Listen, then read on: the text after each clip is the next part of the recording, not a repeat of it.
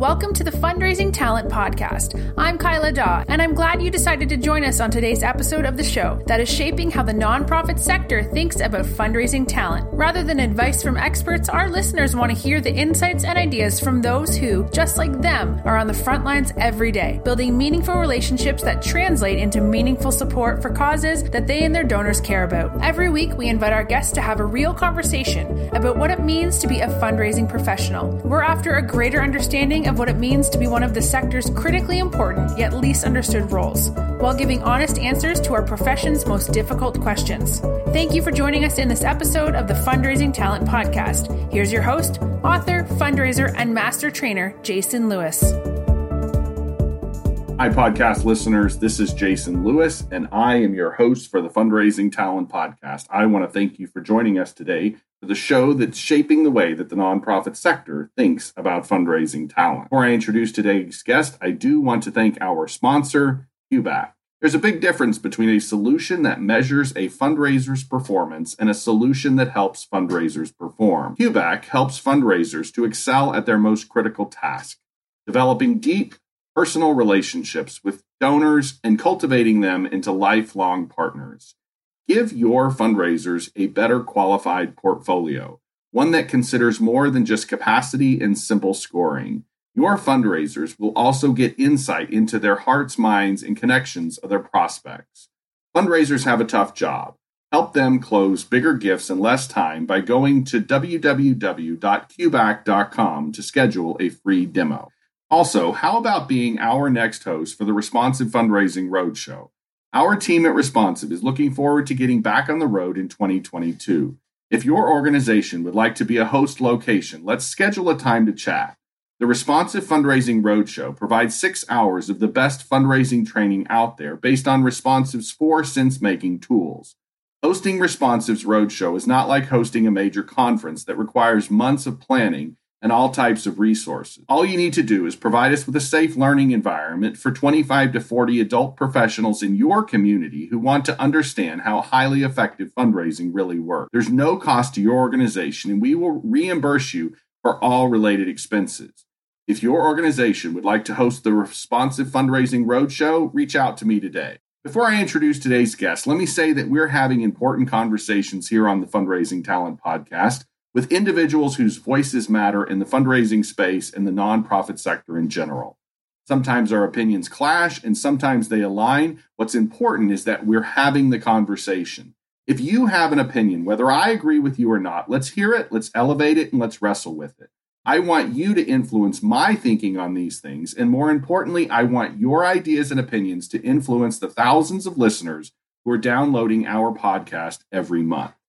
If you want to be a guest on the Fundraising Talent Podcast, reach out and let's make sure you're included in an upcoming lineup. Hi, Dr. Freeman. I am delighted to have you on the Fundraising Talent Podcast today. I want to acknowledge you as Dr. Freeman, and from here on out, I'm going to call you Tyrone if you don't mind. Sounds good to me. But I am delighted to have you on the podcast. I have been enjoying your book. We're going to talk about that, and so we'll get all that information unraveled here in a few minutes. But before we do that, I just like to ask my guests to introduce themselves. Tell us who you are, sir. Well, thank you very much. I'm Dr. Tyrone McKinley Freeman, and I'll start by saying I'm the son, grandson, nephew, and cousin of African-American Baptist preachers and first ladies, and that influences my view of philanthropy and the work that I do. I am associate professor of philanthropic studies at the Indiana University Lilly Family School of Philanthropy, and I have a long background in fundraising, having worked for grassroots community, youth, and family social service agencies, as well as higher education institutions. And I also, for a period of time, was the associate director of the fundraising school. So I've had a chance to create curriculum and to teach and interact with fundraisers around the world. So I'm very happy to be here with you today. Okay, so Tyrone, you can appreciate this. So I'm of the opinion. So I spent most of my fundraising career in the faith-based space, so raising money for faith-based organizations. Mm-hmm. And I think actually some of the what we would call sort of this simmering crisis of ideology that we have in the fundraising space is actually grasping for things that the church might actually be able to teach fundraising. What's your thoughts on that? Well, one of my favorite books on fundraising is, Growing Givers' Hearts by Yep, Tom yep, Jevons and Rebecca Basinger. And yep. it's She's a just, very good friend. she is, okay, wonderful. And Yes, that book is over 20 years old and it has always yes, resonated with me. And it speaks to the tradition I grew up in and was raised in. I was surrounded by generous people who would never think of themselves as philanthropists and didn't use that language, right? But they were giving was an important sense of who they were and what they were called to do. And so yeah, the way we think about it in the profession just doesn't correlate. So, but that idea of growing givers' hearts, working with people, providing opportunities to live one's faith or to live a value or an ethic of generosity, I think is a very compelling and powerful aspect of fundraising as a profession. yeah. Rebecca lives about 35 minutes north of me, and we occasionally meet at the what's called the Baker's Diner, which is just. Wow. And so we periodically, and last time we got together, we'd actually talked, it's just a couple months ago. I'm looking around me trying to see if I've got my copy of Growing Giver's Heart somewhere around me. That's right. But it's one of the first books that I recommend to my clients generally. And I was probably reading it when she and Thomas, is that his Tom first Jevons. name? Yeah, I know Tom yes. very well, but I've never met Rebecca. It's fundraising as ministry, growing givers' hearts. Yes, that's yes. It's a fantastic little book, thick book, and I've always recommended that to my clients. Mm-hmm. So Tyrone, you have written a book that I have had the pleasure of getting about halfway through, okay. And that's what I want to talk about today. But I think that's what we're going to talk about today. But we'd like to start the conversation with a big idea or bold opinion. So before we dive into Madam C.J. Walker's Gospel of Giving and really sort of unravel what you've got there, how about you just tell us what your big idea or bold opinion is, and we'll sort of land with the book. Sure. For me, the big idea is that philanthropy does not come from wealth exclusively. It comes from generosity. And that generosity has more to do with our hearts and our dispositions rather than our pocketbooks and our bank accounts. And I think that's important because it shows that philanthropy doesn't belong to any one group. It's not just what the wealthiest among us do, but it's part of our collective human heritage. And it's something that's evident in all types of communities, ethnicities, backgrounds. It really doesn't matter. No one kind of corners the market on giving. It's how communities have survived across history, and it's very important. And we saw a lot of giving during this pandemic in very important ways, though the kind of the monetary ways were what kind of grabbed the attention. But there's a lot of mutual aid going on, a lot of neighbor looking after neighbor, family members looking after families. All of this is a part of this tradition of giving and sharing. And so that's the idea for me, that it's about generosity and that disposition, that willingness to engage, that willingness to share, which then means it's not about kind of spending a life accumulating wealth and then later coming around to giving in old age or after one's made it. It's about what can you give now as an expression of who you are, who you aspire to be, as well as in response to the needs around you, the suffering around you, are also nurturing the potential around you. So those are the kinds of things I think about and also grapple with in the book. So here's a question for you. So why is it, do I think? So I have read I'm certain you're familiar with the generosity studies that they did at Notre Dame, and I think Berkeley picked those studies up and did some additional analysis or something. But I'm kind of interested in your thoughts on why. After I read some of that information coming out of Notre Dame, I think they called it the science of generosity. I didn't see the fundraising community sort of embrace that and make it useful. Did you notice that, or do you follow sort of what my thinking is there? And the reason I asked that question, sort of clarify why I'm asking that question. One of the things that came out of that study is that they basically said a third to maybe a half of our population just doesn't have the inclination to be generous. Maybe they weren't raised in the church; they just sort of weren't taught that way. It's more of a formative thing. Maybe there's just a slice of our population that are not sort of nurtured into generosity. And I don't know if that sort of aligns with sort of the status quo definition of how we want to go about our fundraising activities. And so I've often wondered if that's perhaps why maybe I didn't hear a lot about that particular research when it came out. What's your thoughts on that? That's good. Well, so I am familiar with. In fact, my colleagues are very much involved in it. The Lilly Family School of Philanthropy is a sponsor of it and a partner. My Yeah. colleagues Sarah Conrath and Dean Amir Pasick and Patrick Rooney and John List, they're all running that and offering that. And it's a great question. I think we're always concerned about the relationship between research and practice, and that how can we bring data to the table that can help fundraisers be more effective, and then also how can we listen to the challenges and needs of fundraisers, donors, organizations, and allow that to influence the kinds of questions we ask. We've known for a long time that there is this percentage of the population that just doesn't give, and I think it is an opportunity for fundraisers to think about who they are reaching out to, what's behind the nose that they get sometimes, and for some, whether it's accessibility or willingness. For some, if it's a matter of economics, if we're talking about monetary giving or other forms of inclination, I think it is a reminder to fundraisers to be ever aware of the various factors and forces that influence donors, and how those should shape the strategies and ways that you build relationships with them. Yeah. So I'm guessing you and I, so that's a good way to sort of lead into the conversation about the book. So Dr. Freeman's book for our listeners, Madam C.J. Walker, Walker's Gospel of Giving, extraordinary book. I've read about half of it, very much enjoyed it. Thank you. So the first question sort of comes to mind based on so Walker's generosity, as you're describing it, was nurtured into her. It was taught to her. And so that sort of is a good way to sort of lead into her story. Can you sort of talk to us about this notion of what is generosity, why we should be paying attention to it, and why maybe we should be thinking about it through the lens of, some of our people out there that we might be trying to reach out to maybe just have not been nurtured into being generous? Yeah, well, I think Madam Walker's story became the perfect way to kind of deal with some of these issues. And just for the audience, she was a turn of the 20th century African-American entrepreneur who built a beauty culture empire, international, sold products not only across the country but overseas. And again, at the height of Jim Crow segregation in America. So she was born in 1867. She died in 1919. So from just after emancipation from slavery to just the end of World War I is the time period we're talking about. And but she was also she was very generous. And she was generous in this idea of not near the end of her life after she had made it, but across her lifetime. And I tell the story of how she began giving in her early 20s when she was this poor, struggling, widowed young mother in St. Louis, Missouri, embraced by a local church, an African-American church, St. Paul's African Methodist Episcopal Church, which still exists to this day, doing big things in that community. And this church had set up a safety net for African Americans who were beginning to move out of the South because Jim Crow was being erected around them. And they're searching for better opportunities. They're trying to protect themselves and their families.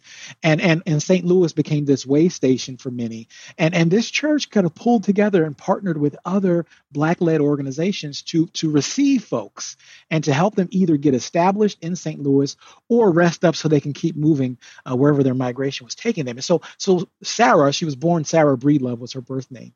She enters into this after, again, having been orphaned by the age of 7, having married and then lost her husband, having this young daughter with her. She's really trying to figure things out. And it's the women of the church who really embrace her and help her get on her feet. And they're demonstrating this kind of generosity that she later becomes very much known for. And so part of what I wanted to do was to not only tell that story. When we think about millionaires, we tend to put them on a pedestal. She eventually did become a millionaire, but I wanted to very much put her back into the context of the community that produced her and the cultures of generosity that shaped her. And so one of those cultures came from the Black women around her, through the church, through clubs, who were doing these same things, who were looking after others, who were giving money, giving time, who were speaking truth to power and dealing with Jim Crow as it was emerging in St. Louis. And she's soaking all this in, and she reports that it was during that time in her life that she first began giving. And so I think it's a very powerful lesson here because, again, she's very much in need. She doesn't know how she's going to care for her daughter, yet she finds herself in this culture, in this community, and to join it, to be a part of it, she begins giving. So I think that's something to keep in mind regarding generosity. And then we see that generosity unfold as she acquires more resources. She gives more. So this is a different model that you can give along the way and give what you have, because there are ways to have impact. There's somebody who can benefit from your time, your talent, your treasure, your voice, your advocacy, your support. And as you acquire more, give more. So the idea is don't wait. And then if we look too, that, she's a young Black woman in Jim Crow America, right? She can't afford to wait.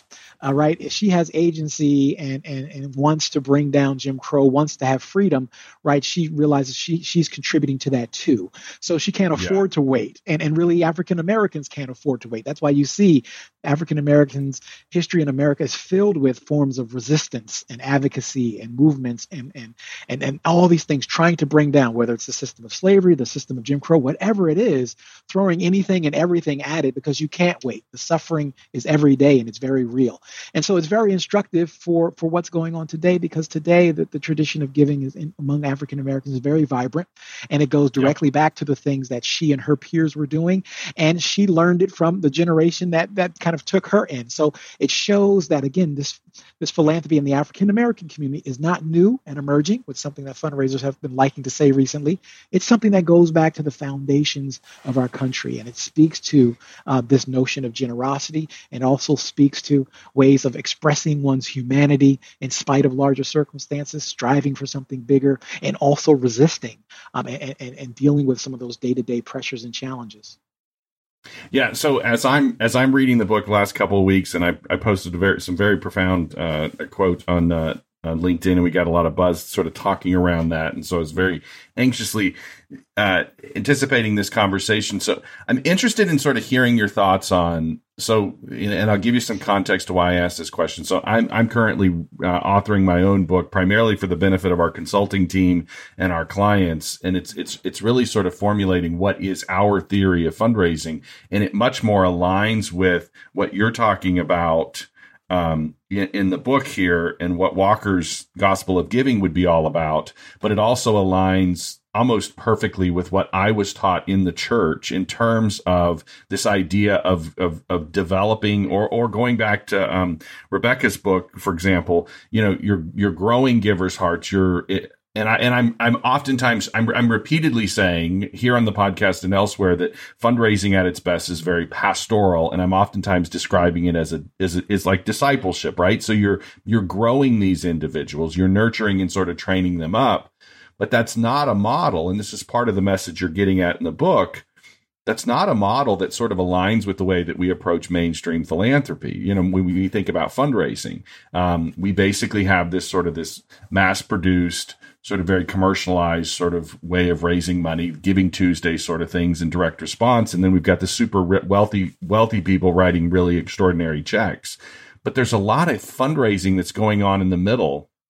And there's a lot of you referred to it in the book as unseen giving, right? And it's happening now, and it was happening then, and it will probably always happen.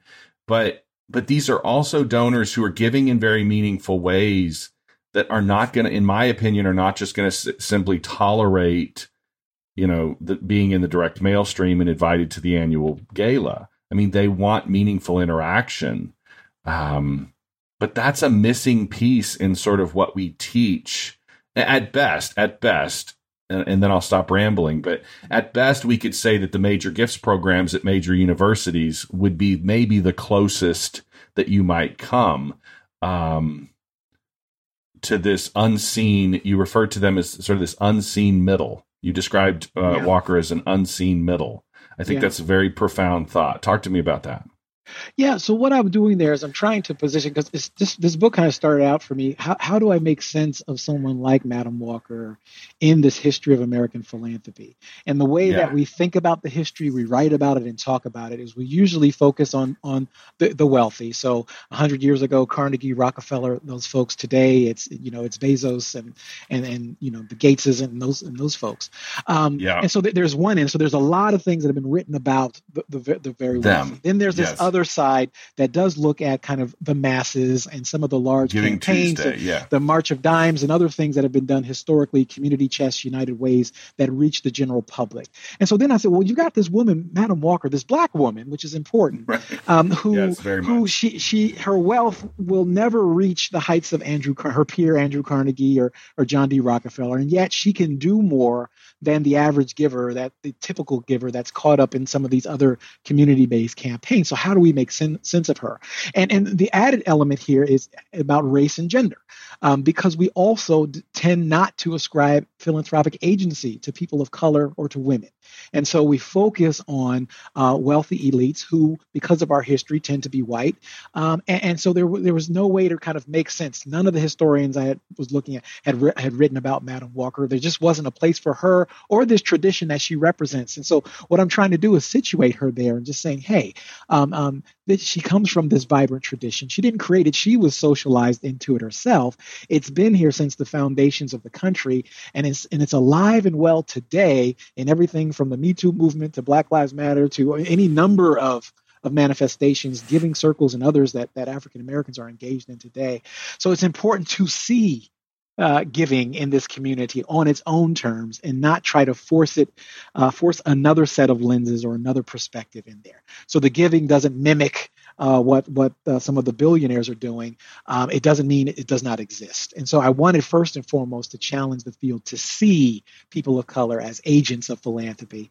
And of course, with her being a woman, that also complicates that because we tend not to see women, right? And so really that's what this is about. And I think too, to the larger point of your question, one of the tools that I use in the book is this idea of the moral imagination, to really get into the psyche, the motivations behind what Walker was doing. And I looked at those institutions, those relationships, those contexts, those places that influenced her, and from which she got this sense that, hey, this isn't just about me. I have a responsibility to what's going on around me.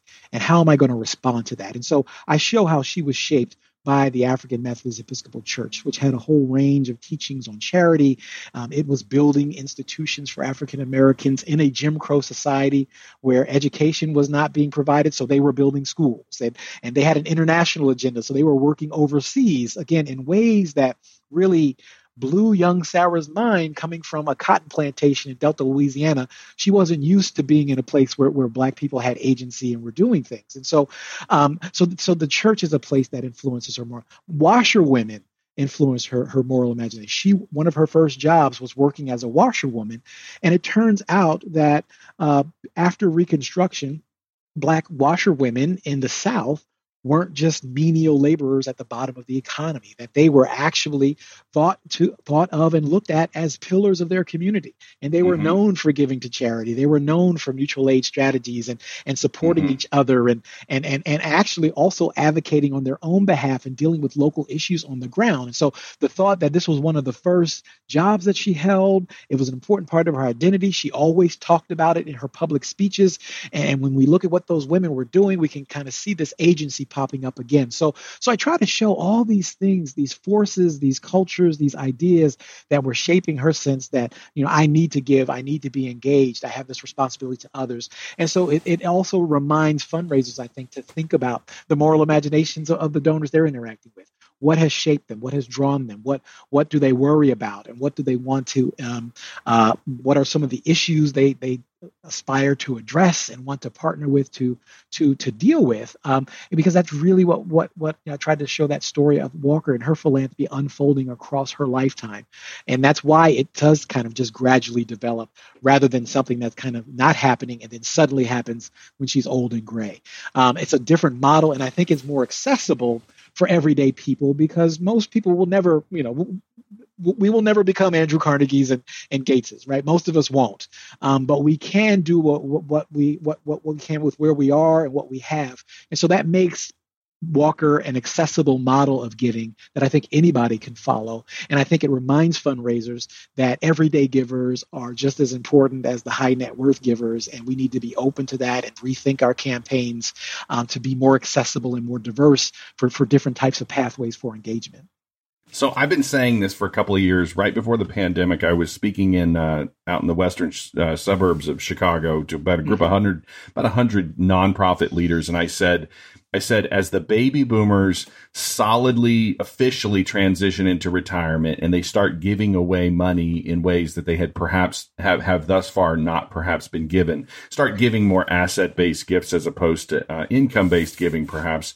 I think they're giving their expectation of the relationship. I said to this audience, I sort of surprised myself.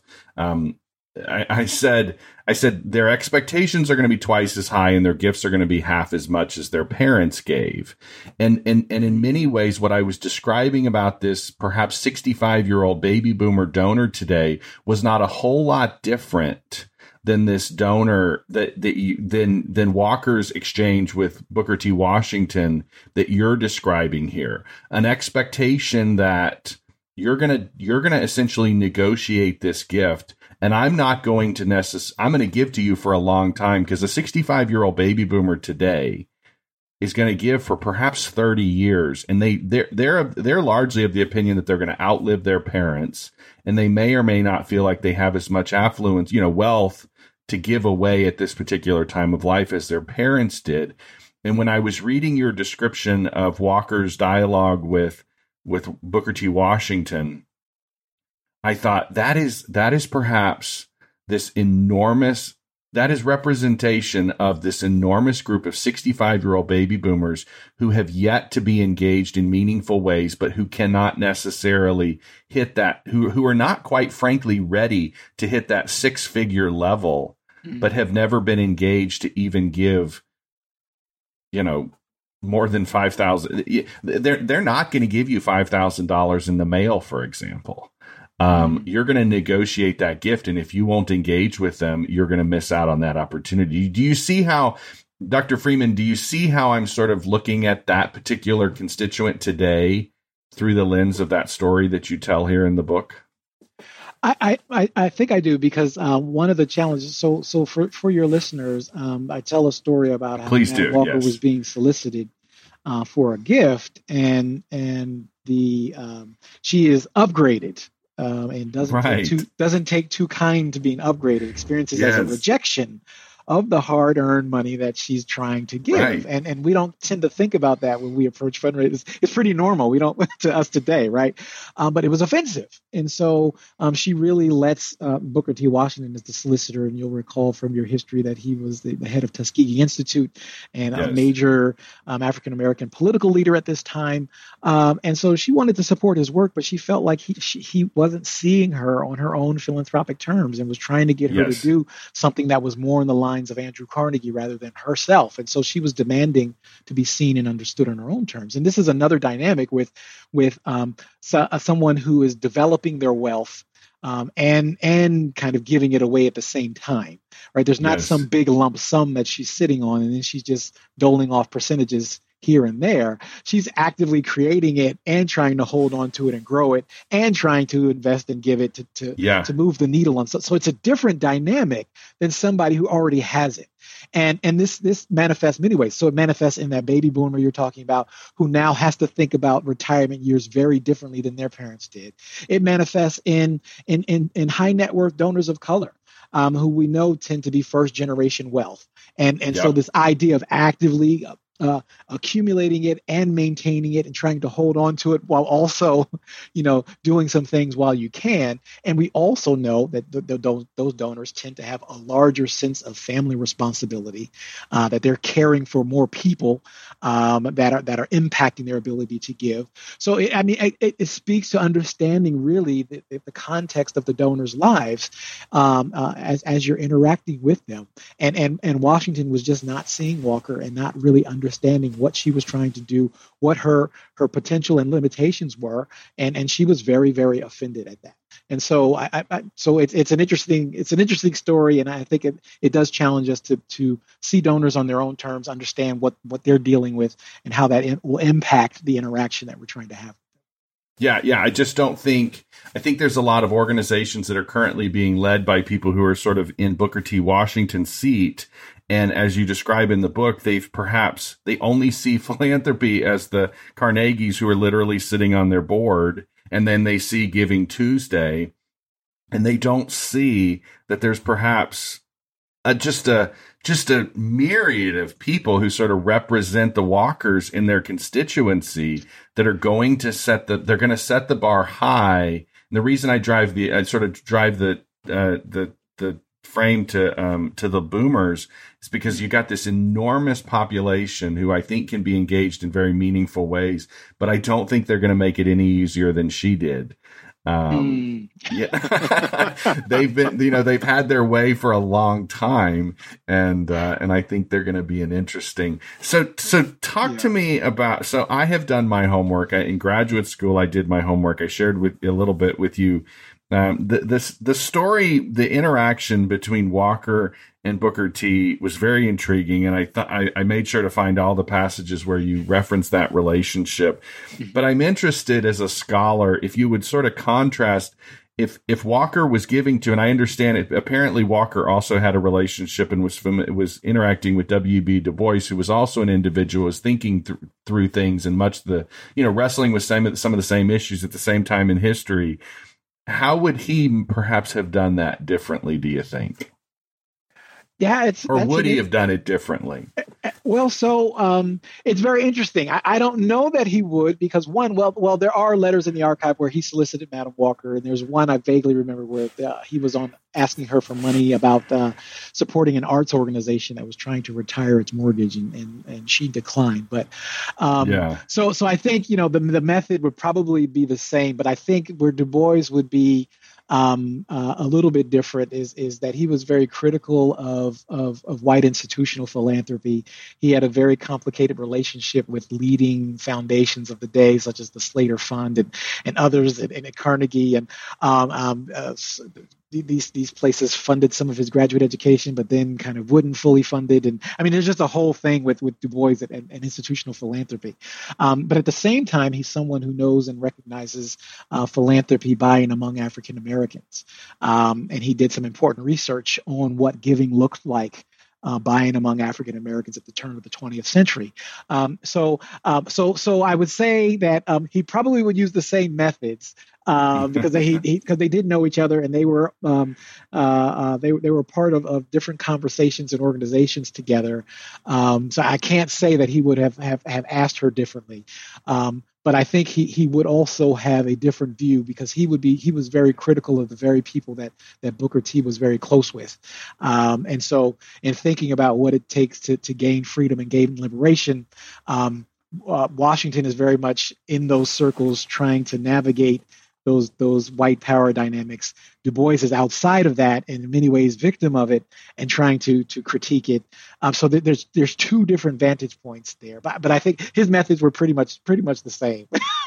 Yeah. So I don't want to miss one of the things I didn't want to miss. I've got a couple more questions, but I don't want to miss this. One of the key points you make in the book about Walker's giving, as it relates to the way that philanthropy was happening at the time and continues to happen this way. And as I was reading this, I was reminded of the book that a lot of us read. I think this may have even come out of the school there, The Seven Faces of Philanthropy, and that smaller slice of the giving population that gives in their leisure, or what we typically associate with special events and stuff. And one of the key points you make in the book is this idea that Walker's giving was given while she was busy, while she was building a business. She was doing a lot of other things. She was an entrepreneur. This wasn't done in her leisure. And so you make comparisons and contrasts to, other women giving, women's giving at the time. And even today, I still don't think, Tyrone, we have detached. And this sort of practically, this is sort of my critique on the sort of the event rhythm that organizations get stuck in. I don't know that we've sort of detached that underlying assumption that we're giving in our leisure, that we have this sort of this hoard of wealth that we can sort of give in our free time. And that's one of the key messages that you make in the book, is that she was doing all kinds of crazy things, great, extraordinary things, but she wasn't out just sort of out and about with the ladies giving money away, is kind of the message you were trying to make, I'm sure, right? Yeah, Correct and me this, if I, yeah. no. I mean, again, it's trying to understand this idea of giving and generosity as a way of life, Yeah. and in this tradition and what she's doing, and the community that produced her and how they were thinking about it. That Yeah. this type of giving wasn't something that you waited to do. It wasn't about the surplus. It wasn't Yeah. about the extra time, the extra money. It's about Jim Crow segregation is real, and it is confining every decision I make, every waking moment of the day. It is omnipresent. It has to be toppled. It has to be brought down.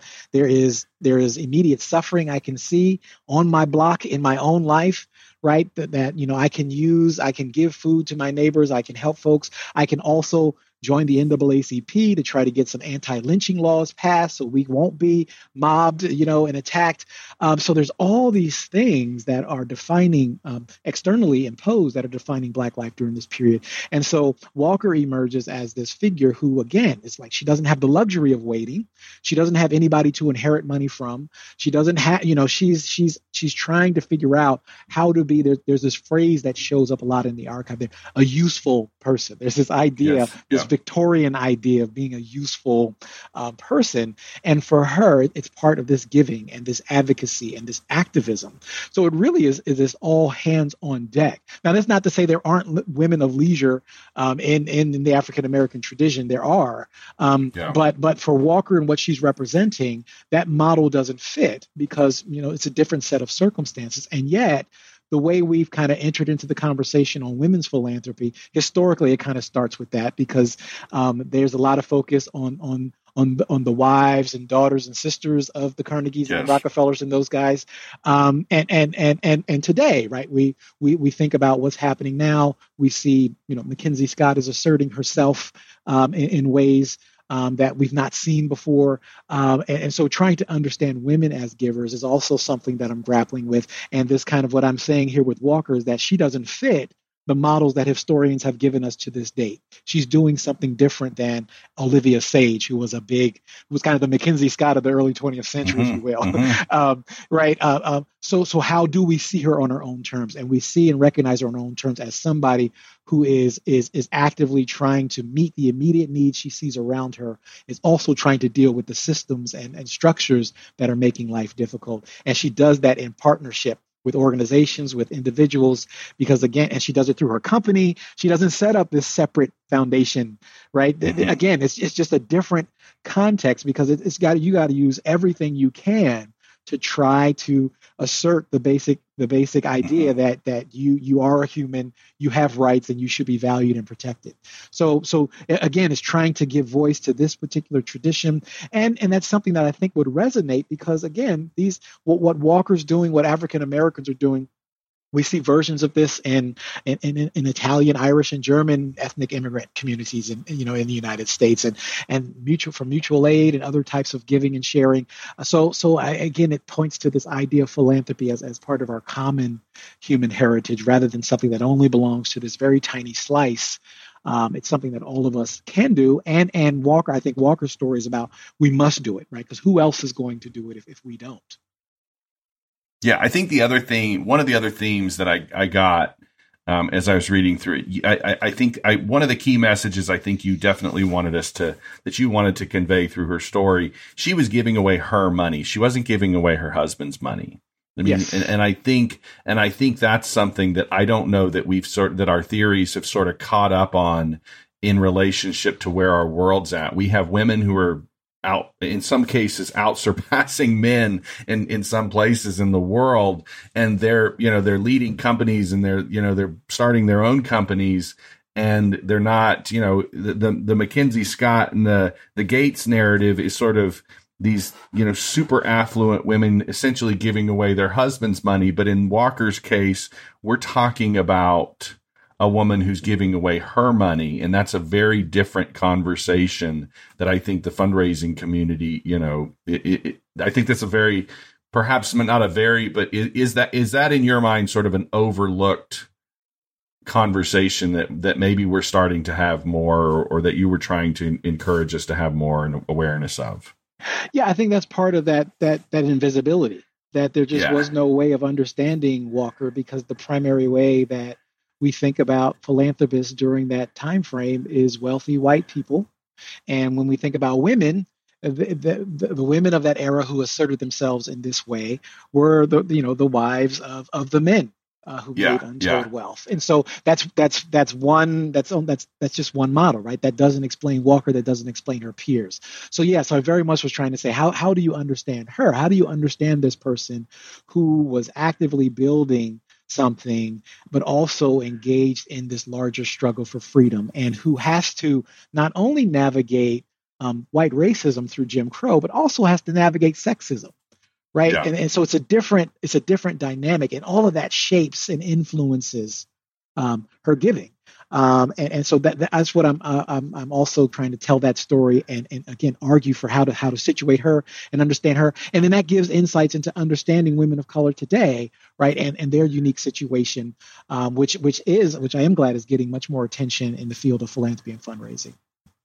Yeah. So the last thought, so most of my listeners, any of my regular listeners know that I am constantly, because for a number of reasons, I'm constantly pushing back on this notion of the donor as consumer, sort of this paradigm that sort of frames the donor as essentially one and the same as the consumer. And I take that all the way back to the beginning of the 20th century, when a lot of our fundraising, and if you think about a lot of our history of fundraising that's been written in sort of the mainstream conversations, it sort of takes us to PR, marketing, and advertising individuals. But when I read your book, if we were writing a history of fundraising through the lens of perhaps whoever the quote unquote fundraising wizard or guru or consultant that was perhaps working between Walker and Booker T. Washington, I don't get the impression it would have been a PR, marketing, and advertising consultant. There's something there about citizenship. There's something there that's more rooted in something other than just consumer behavior.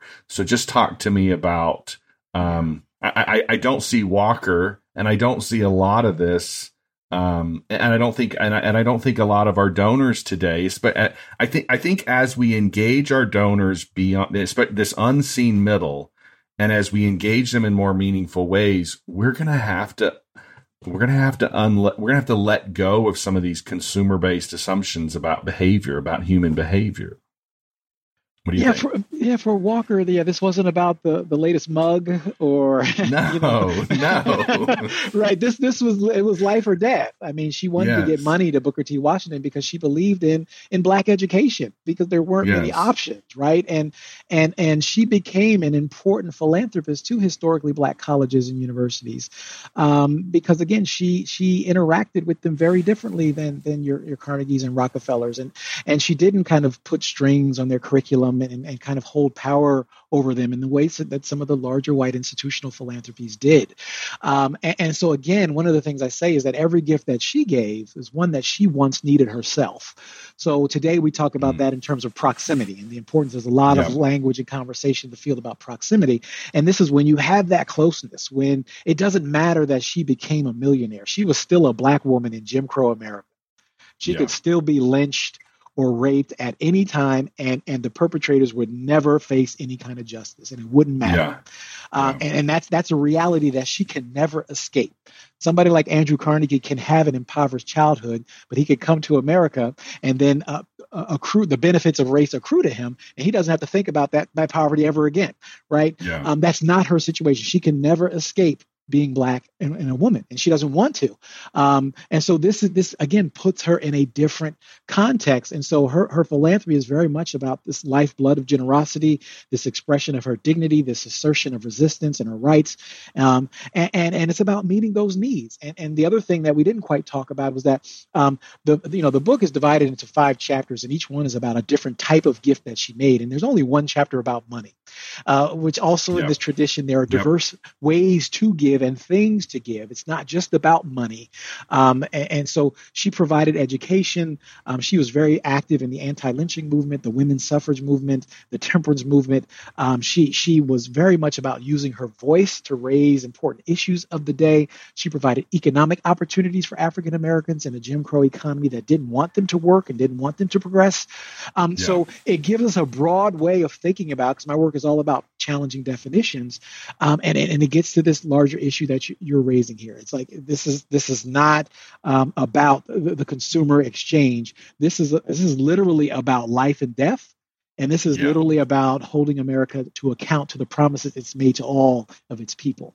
And so, again, it's a different dynamic that's going on here with the giving. As the Black community perhaps plays a more significant and meaningful role in philanthropy, is it fair to say that proximity is going to become far more important? I remember, that's essentially the question I'm asking, but let me also offer this. I remember when Brian Stevenson spoke at the 2018 AFP conference in New Orleans, and he taught, and you know that he was giving that message that he was routinely giving about proximity, and his message was largely about, you know, and I thought, how many of these fundraisers in this room that are listening to him talk about proximity? I mean, his message was largely that of being closer to the people that are sort of on the fringes, and he's working in the prisons, and how close can we get to understanding where they are. But I also thought part of his message was, some of you fundraisers need to get a little closer to your donors. And so regardless of what the size of the contribution is, in the Black community, how important is proximity? So, you know, do you follow the line of questioning? Do you follow what I'm asking? I think so. I think it's well, I think there's different ways to think about it. So one, I think we are hearing that from these communities that they want to see people who look like them involved, you know, in the organizations. They want a sense of the welcoming and the belonging. I think there's also important, which is what I've tried to do in the book, is really show, you know, you've got to understand the philanthropic cultures and traditions of these communities. I always tell folks, because there's a lot of people want to know, how do you engage donors of color, and I always, you know, I say, well, one, you've got to get, you know, some knowledge about this culture, because we have a very limited view and definition of who counts as a philanthropist and what counts as philanthropy. So understanding this tradition, understanding Walker, right, allows you to disabuse yourself of this notion that it's only what wealthy white folks do. Once you get that out of the way, right, then the key becomes reaching out and engaging and developing accessible pathways for people to connect with you. And one of the things I also tell fundraisers is that, again, these communities have always been giving. Whether or not they're giving to your organization is a whole different issue. Yes, right. It's a whole different issue. So now the question is, how are you going to get tuned in, and what does that mean? And you can't just do that by just waking up today and just do. You have to really, I think you need to do some internal work. I think you need to think about your relationship with these various communities. Why hasn't there been engagement? How does your mission resonate? Some organizations will have a historical problem. That they have either been neglecting these communities or not engaging them, or there may be some problem in the way that organization has interacted. Others, it's just, you know, haven't taken the time, haven't made it a priority. But whatever it is, you got to figure out why your organization hasn't been hospitable, and that means kind of leaning into that question. That means if your donors of color are not responding to that annual appeal, you can't just kind of say, oh well, I sent it.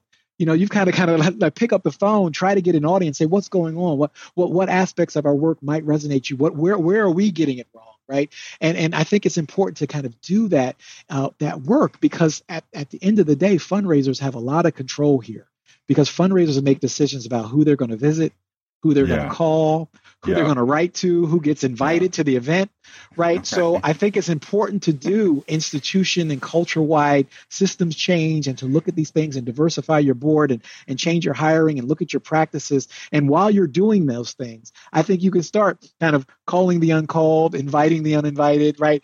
But really listening and saying, hey, what you know, you're a valued constituent. And so I want to understand things from your perspective, and lean into those donor silences. It doesn't mean they're not interested. It may be you're missing something. And that's the critical thing. I think that's one critical thing that I think is missing. People have to lean into that and really do this work. And that's why I tell in the book, I have a case study of the Smithsonian's campaign for the National Museum of African American History. And I just think it's pointing us in that direction of what an inclusive campaign looks like, because this Smithsonian raised $300 million, left us with this beautiful building, this incredible facility on the mall, and it's a critical part of our collective history. I've taken my family. It is moving the moment you set foot in. Everybody needs to go. And so the privilege of interviewing fundraisers from that campaign and how they intentionally thought about engaging the everyday folks, engaging the everyday givers who had never been a part of campaigns before, people of color. And let's face it, it's the Smithsonian. They're not kind of a close, proximate institution, right? It's this arts and culture, kind of a distant organization, if you will, right? Compared to the church and fraternities and other things that are closer, right? But they took the time and they did the work and they kept showing up. And they hired African-American fundraisers. And they would say it was hard for us, right? We people who had been neglected or didn't know anything about the Smithsonian, but we kept showing up. We kept responding to their objections. We kept showing that we cared and we were invested. And they were just blown away by the response. And I think there's a lesson. That's why I highlighted in the book. I think there's a lesson there. And I've been privileged the Smithsonian has invited me in, and I've interacted with some of their donors and their fundraisers. And so it's important to kind of take these lessons and think about how do we structure campaigns and think about our work in ways that'll be more accessible and open to the diverse America that we are. Do you get frustrated? Before I let you go, I got to ask this question. Do you get frustrated when people ask you that question? How do you appeal to African-American donors, for example, to the point where going back to this idea that at the beginning of the 20th century, you basically started fundraising on this, PR marketing and advertising sort of frame. And you kind of almost can see right through it when they ask that question, as if they're looking for an algorithm, right? Mm-hmm. They're looking for basically a science that sort of creates this predictable sort of algorithm so that they can sort of put that in motion.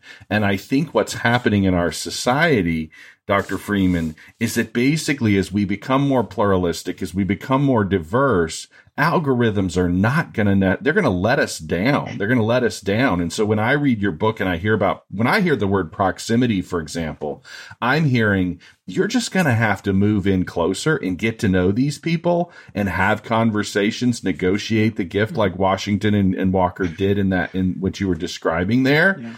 It's not going to be predictable. And part of the reason I think the story, if you think about, I take it all the way back to the Enlightenment. So if you think about, we wanted a very predictable sort of, we got to the point where we were building machines during the Industrial Revolution. And then we're at the beginning of the 20th century when this story that you're telling is playing out. And she didn't fit the predictable model. She didn't fit the mold. Nobody in the African-American community did. That wasn't the algorithm that we wanted. Right. But I don't know that anybody wants an algorithm now any more than they did then. Do you follow what I'm saying? I do. Sometimes there can be a sense in the question that there's a pill or there's a phrase or there's something that will unlock. And you make the point. No, it really is about the engagement. And at the same time, I value and I appreciate the question because I recognize too that people are concerned about language and they're concerned about saying the wrong thing as well too. So I think there's some other things that are at play too. But one of the things too is really about I can teach a lot about the history and culture of African American philanthropy. At the end of the day, you're going to sit down with an individual. And you need to understand that individual on their own terms. And I can tell you things like, most African American philanthropy flows through the Black church. That does not mean that the individual in front of you, right, is a deacon in the church and is the highest tither. You know what I mean? It doesn't mean that that's the focal point for them, right? Now, that's important to have that perspective and to know that. Right. But at the end of the day, you're dealing with that individual. And that's the thing I say, always let that guide you, because I think part of knowing and valuing the culture is just to make sure that we're getting those meetings to begin with, because a lot of those, donors of color, the Blackbaud study from a few years ago, donors of color reported way lowers of cultivation compared to their white peers. Mm-hmm. So, just fundraisers are just not reaching out to them, and they're telling us that. So part of knowing this culture and understanding these things is to help people say, hey, right, there is giving, and philanthropy is diverse, and everybody does it, right? So I need to, again, start calling the uncalled, visiting the unvisited, and engaging. Yeah. But then you're going to be dealing with an individual. And, and a good friend of mine, Anna Barber, is one of those fundraisers from the Smithsonian. If you haven't had her on their show, you should. But she tells me all the time. And she personally, for the museum, she solicited Michael Jordan. She solicited Denzel and Pauletta Washington, and she solicited a whole range of other people who are not celebrities. And she says to me all the time, Tyrone, I promise you, I did not say anything to my Black Smithsonian donors that I didn't say to my white Smithsonian donors. It's not about, it's really about that engagement and taking the time to get to know them and see what's going to work and make sense so that we could build this thing or do this thing together. Yeah, if I called Mrs. Walker right now and asked her for a meeting, she'd take my meeting, wouldn't she? and she'd let me buy her a cup of coffee, you think? Well, it depends on what you're representing, right? And can you help the cause of liberation, right? Yeah, but she wouldn't. But she wouldn't have turned down my meeting. I'm just asking. I think part of what is so challenging about what you and I are sort of advocating for in the back end of this conversation is that question. It's not the predictability of what Walker would have given to her, what she wouldn't have. It's would she take my meeting to begin with? And I'm just trying to constantly push, when I'm doing my coaching work, I just want to push that development officer to the lunch table, have the audacity to pick up the phone, figure out a way to get in front of her, to have that conversation, create that proximity, and enjoy the sort of what emerges from that, not try to, necessarily predict it. Yes, totally agree. Yes. Mm-hmm. Yeah. So, Dr. Freeman, please tell us how we get the book. Direct us. I mean, I know we can get it on Amazon and those sorts of places, but where would you like to direct people to? Remind us the name of the book and all those sorts of things. And the other thing I want you to make sure people are going to, so as a general sort of phenomenon that emerges from this podcast as well as others, is you're going to get more feedback and people are going to reach out to you, generally you more than me. I'm not going to hear a lot of people aren't going to reach out and say, hey, Jason, let's talk about this. They're going to reach out to you. So in addition to telling us how to find your book, tell us how people can just reach out to you if they want to start a conversation. Oh, great. Well, thank you. So as you said, the book is available wherever books are sold, all your online retailers. I would also urge people to, shout out your local independent booksellers. They can get it for you too, just as easily as the big online retailers can. And I would particularly direct you to the website for the book, which is www.gospelofgiving.com. You can learn more about Madam Walker. You can get direct links to buy the book, access to a 30% discount through the publisher, which is the University of Illinois Press. And I also will blog on there occasionally. You can also send me emails through gospelofgiving.com. I'm on Twitter. I'm at McKinley Tyrone, which is my middle name, my first name. And also I'm on LinkedIn. So you can find me on LinkedIn, Tyrone McKinley Freeman, PhD, Twitter at McKinley Tyrone, and at gospelofgiving.com. Thank you, Dr. Freeman. So just as a reminder, one more time, the name of the book is Madam C.J. Walker's Gospel of Giving, Black Women's Philanthropy During Jim Crow. Dr. Freeman, it has certainly been a pleasure. Let me ask you, what's up next on your plate? What you going to write next? Oh, wow. So there's more books underway. I don't want to let too much of the cat out of the bag, but there'll be some more historical biographies like this, as well as some overviews of philanthropy in communities of color, and some thought pieces in some of the philanthropy and fundraising vehicles that you'll be seeing soon too. Well, as you continue to do that, you're always welcome back. Thank you for being my guest today. It has certainly been a pleasure. Thank you. Thank you, Jason. I really appreciate it. Have you read the book that nonprofit leaders and fundraising professionals alike are calling a must-read? In this pocket manifesto for today's fundraising professional, Jason deconstructs why many of us find ourselves working for organizations where we cannot accomplish our goals. These same organizations are notorious for rapid turnover and high donor attrition. To avoid this all-too-familiar path, Jason offers direction from those who want to be recognized and admired for their work. The war for fundraising talent challenges our ingrained beliefs and assumptions about how effective fundraising really works, and it questions the prevailing wisdom hiring decisions and donor behavior. Published by Gatekeepers Press, The War for Fundraising Talent is now available on Amazon and other major retailers. We want to thank you for listening to today's episode of the Fundraising Talent Podcast. We hope you enjoyed today's show and hope you will come back for next week's interview, where we will discuss with those on the front line who are defining what it means to be a fundraising professional. If you'd like to be a guest on the Fundraising Talent Podcast, visit our Facebook page or email Jason at jason@lewisfundraising.com. In your email, be sure to tell us about where you work and why you believe you would be a great addition to the upcoming lineup. Thank you again for joining us today, and we look forward to you being a part of the continuing conversation as we shape how the nonprofit sector thinks about fundraising talent.